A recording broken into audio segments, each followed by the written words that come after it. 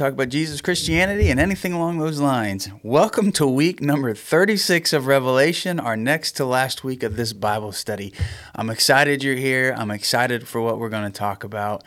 Let's get into it. As always, if this is your first time seeing one of these videos, they're done with the understanding that you have essentially stayed up to date with this study. Each one is sequential. Each one really can't be understood fully on its own without having watched any of the other ones that come before it. So if it's your first time, cool, love it, hang out. But please go back and watch the others so that you don't misunderstand what we're talking about, because we're looking at a book that's written as one big thought, and that's important that we remember that as we go through this thing. I mean, we've been studying this thing since March, so it's really easy to forget that this is one thought. This is something you would have sat down and read in either one sitting or two sittings. That was the way it was written and meant to be understood. So all that being said, let's get into it. Week number 36, Revelation 22 through 22:7. As always, we're at the very end. We're finally seeing everything being made right. We're seeing justice brought about. We're seeing God's plan being fully realized. And so that's what we're really looking at. Last week we looked at the New Jerusalem, how it was this square, this giant cube, and what that means, and all the things that are implied and go along with the new creation and what eternity future is going to look like. So let's go ahead and read today's section, and we'll dive into it. So starting in verse 22, it says, "I saw no temple in the city, the New Jerusalem, that had descended from heaven," which if you weren't here last week, again, go back and watch those. But that means this is the moment that heaven and earth combine into one, and God's dwelling places amongst humanity. Heaven and earth are no more in the sense of that they become one. Heaven comes to earth, and God's dwelling places amongst humanity. We have Elohim, we have angels, we have humanity, we have God all dwelling together. So I saw no temple in the city, the New Jerusalem, because the Lord God, the Almighty, is its temple, together with the Lamb, Jesus. And the city has no need of sun or moon to shine on it, for the glory of God gives its light, and the lamp is the Lamb. The nations will walk in its light, and the kings of the earth will bring their glory into it. Its gates will never be shut by day, for there will be no night there. They will bring the glory and the honor of the nations into it. Nothing that has been made holy that has not been made holy will ever come into it, nor will anyone who practices abomination or who tells lies, but only those who are written in the Lamb's book of life. Then he showed me the river of the water of life. It was sparkling like crystal and flowing from the throne of God and on the Lamb through the middle of the street of the city. On either bank of the river was growing the tree of life. It produces 12 kinds of fruit, bearing this fruit every month. And the leaves of the tree are for the healing of the nations.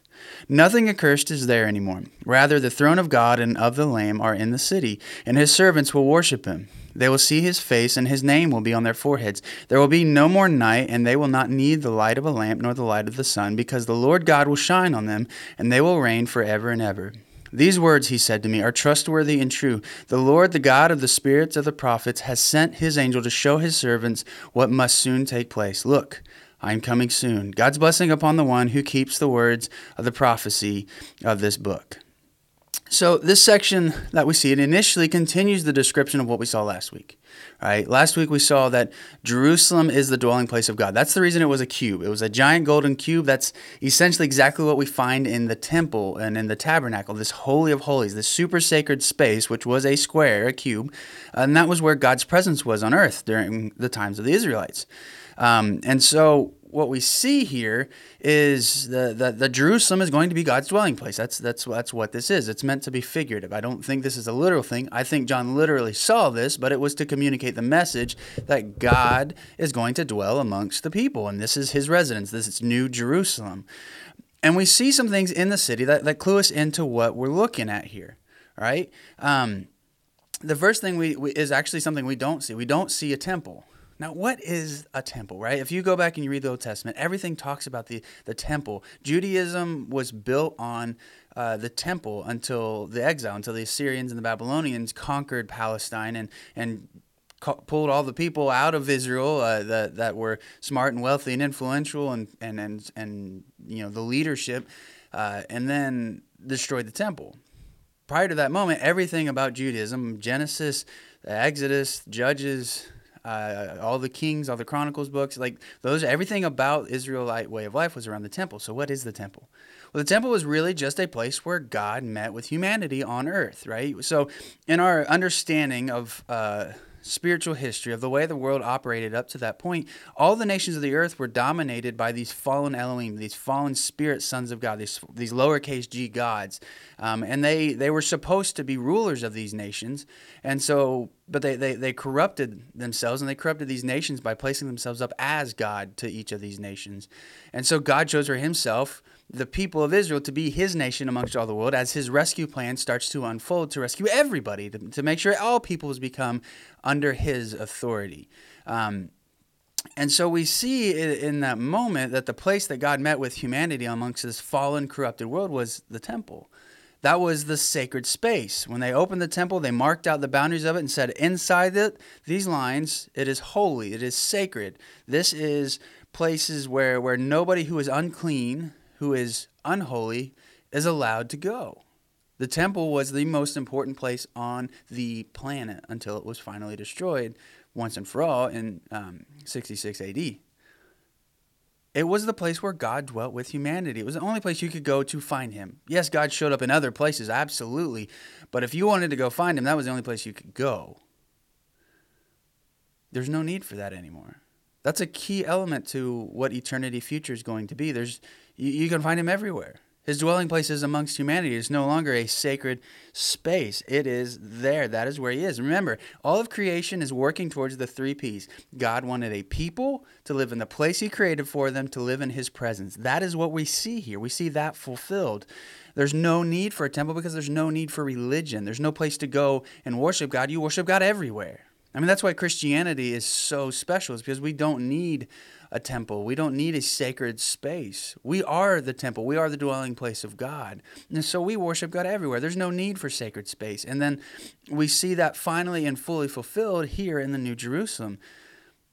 This also tells us that there's no need for religion anymore. Right? Religion is an organized structure to worship God the proper way. You don't need that anymore because there is nobody that's not part of the church. There's no separation of us versus them. Everything is unity. Everybody is united around God in the new creation. And so we see here that the church continues to exist because it's the only thing that continues to exist.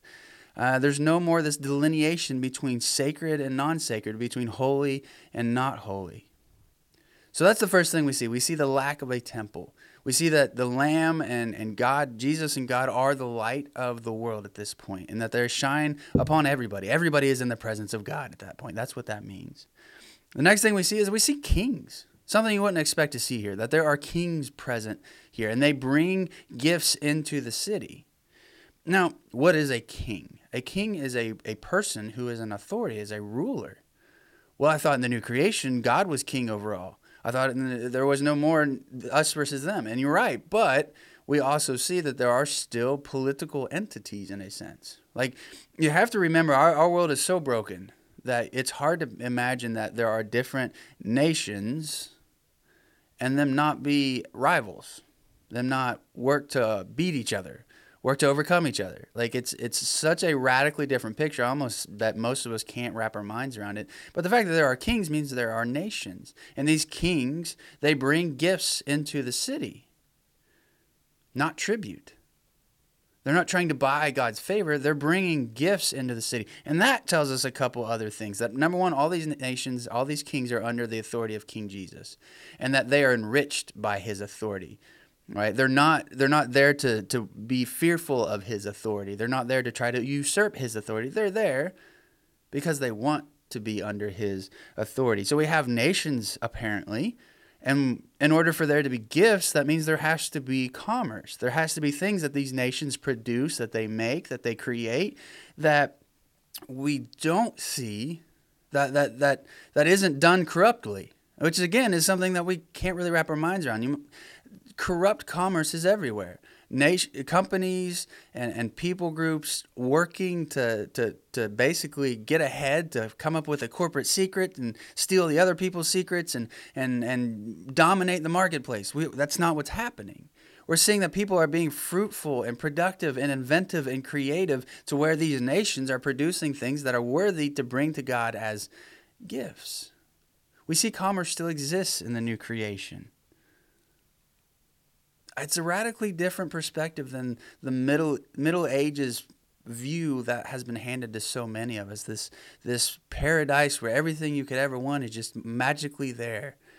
We see nations, we see peoples, we see commerce, we see work, we see creation, we see influence, we see art, we see things in the new creation that look a lot similar to what we have now, but just the way they're supposed to be, not in a corrupted way. The next thing we see is we see that there are walls, and walls to a city were built to protect, to keep out the bad guys, to exclude people you don't want inside, people, the riffraff, the undesirables. But these walls have no gate. A wall without a gate is not a good wall. And so these walls are not for defense, they're not for exclusion. They're there to welcome people in. There is no enemy anymore in this. The next thing we see is a river. Now, we see throughout all of the Old Testament and the New Testament, rivers and the waters of life are brought up a lot. And so, especially in a Middle Eastern context, and really anywhere in the world, water is a foundational part of life. You need food, you need water, you need shelter, you need clothing. It's one of those things. You need to breathe, you need to drink water. You can't survive without it. And so in one sense, this is a literal river. But it's showing us that God is the source of life. And it brings life to the whole of creation. The next thing we see is a tree. And the trees are there to produce fruit, right? 12 times a year. 12 is the number of God's people, right? So they're for all peoples at this point, because all peoples are God's people. But it also says the leaves are for the healing of the nations. See, this is a callback again to Babel, that at Babel the nations were broken. They were led astray. I mean, if you do a study of it, Psalm 82, all those things that talk about how God views these fallen Elohim, these angels that he put in charge to take care of the nations, and how they broke them and corrupted them and injured them and harmed them and destroyed them. Here we see the healing of that. We see the undoing of the Elohim's fall at Babel. That the trees are there for the healing of the nations. And this is also where we see the cross come back in. Because what tree healed all the nations? That tree that was planted outside Jerusalem that Jesus hung on, the cross itself. So this is a type of cross as well, that the tree heals the nations. Now, I want to wrap up this study by pointing you at something that's kind of lengthy, and I will try to make it as quick as possible. But we see at this point, the promises to the 7 churches have all been fulfilled. Right? So in the beginning, if you remember way back when, Jesus starts Revelation by writing 7 letters to these churches in Western Turkey, is the audience that this entire book was written to. And to each one, he promises things if they conquer, if they stay faithful, if they don't corrupt themselves, if they don't give in. And we've seen at this point, finally, all those promises fulfilled. Which the point that I'm going to make with this is simply that Revelation is again about encouragement. At the beginning, God promises these things to these churches. At the end, we see that they are fulfilled. Well, they get to see what it looks like when they stay faithful, when they conquer. So just very quickly, to Ephesus, he promised that they would get the tree of life. The tree of life stands in the garden of paradise, and I will give it to anyone who conquers the right to heal from it. And 22:22, on either bank of the tree, we see the tree of life. 22:14, God's blessing on those who wash their clothes so they may have the right to eat from the tree of life. 22:19, if anyone takes away from the words of this book of prophecy, God will take that person's share in the tree of life and in the holy city, which are described in this book. So we see, tree of life is given to those who conquer. Smyrna, they're promised the crown of life and protection from the second death. 21:6-8. Then he said to me, it is done. I am the Alpha, the Omega, the beginning and the end. I will freely give water to the thirsty, water from the spring of the water of life. The one who conquers will inherit these things. I will be his God, and he shall be my son. But as for these cowards, faithless people, the unclean, murderers, fornicators, sorcerers, idolaters, and all liars, their destiny will be in the lake that burns with fire and sulfur, which is the second death. Fulfilled. They are free. 22:5. There will be no more night, and they will not need the light of a lamp nor the light of the sun, because the Lord God will shine on them, and they will reign forever and ever. No second death. They reign forever. Pergamum, they were promised manna. They were promised a white stone and a new name, which is Eucharistic language, to quote Dr. Mangina. The promise is 2:17. It says, "Let anyone who has an ear listen to what the Spirit is saying to the churches. To anyone who conquers, I will give secret manna, secret food, secret sustenance, and a white stone with a new name written on that stone, which nobody knows except the one who receives it." So, manna, bread. Think in terms of the Lord's Supper and then the Lamb's wedding banquet. Okay, that's the context here. And it's fulfilled in 22:4. It says, "When they see his face, they will see his face, and his name will be written on their foreheads." Okay, so we see it's fulfilled there. Thyatira, authority over the nations, and they were promised the morning star. 24, "I saw the thrones, the people sitting on them, who were given authority to judge. And I saw the souls of those who had their heads cut off because they had borne witness to Jesus and because of the word of God, and also those who had not worshipped the monster or its image, and they had not received the mark on their foreheads or their hands. They came to life and reigned with the Messiah for 1,000 years. 22:16, "I, Jesus, have sent my angel to give you this testimony for the churches. I am David's root and offspring. I am the bright and morning star." They're promised Jesus. They're promised to rule with Jesus. We see that fulfilled. Sardis, white garments, and the name in the book of life. It's fulfilled kind of in 1914. There's some debate as to whether this is actually talking about. It's definitely fulfilled. We see in other places. But in 1914, we see the armies of heaven follow him on white horses, all wearing shining pure linen. And 21:27 says, "Nothing that has not been made holy will ever come into it, nor will anyone who practices abomination or tells lies, but only those who are written in the Lamb's book of life." So we see they're promised purity, white garments, and they're promised to be named in the book of life. Philadelphia, they're promised a pillar in the temple, which if you are confused what that means, go back and watch that week's study. And then they're promised 3 new names. 21:22 says, "I saw no temple in the city because the Lord, the God Almighty, is its temple together with the Lamb." 22:4 says, "They will see his face and his name will be written on their foreheads." The pillar of the temple is this thing that holds it up. They dwell within it. That's what they're doing because Jesus is the temple. Laodicea, they're promised that they will be eating with Christ again, the Lamb's Supper, the wedding feast, Eucharist. All right, keep that in mind. And they're promised to be sitting on the throne. 19:19, "Write this," he said to me, "God's blessing on all those who are called to the marriage supper of the Lamb." And he added, "These words are the true words of God." And then 22:5, "There will be no more night, and they will not need the light of a lamp nor the light of the sun, because the Lord God will shine on them, and they will reign forever and ever." Revelation is a complicated book. It is not an easy read. It is very confusing. It is why it is so rarely taught in churches, because of how complicated it is. But if you step back and you do the work and you go verse by verse and you look at the context and you look at all the things that John calls back to in the prophets and in the Old Testament, and you put all this together and then you see it as one thought from the beginning to the end, from the promises and letters to the 7 churches to how they're fulfilled, you see a beautiful picture of a God who loves his people, who is willing to make things right, who is going to make things right, who doesn't abandon his people, who doesn't leave his people out to dry. They may suffer. They may struggle. As a matter of fact, they promise that they will. But it's not because God is cruelly leaving them out there. It's because God's doing something bigger.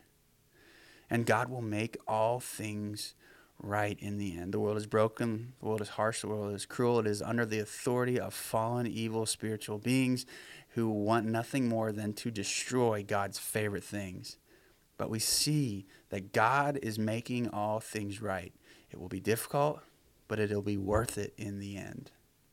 If you have any questions, reach out. Otherwise, we'll see you next week for the conclusion of our study of Revelation. See you then.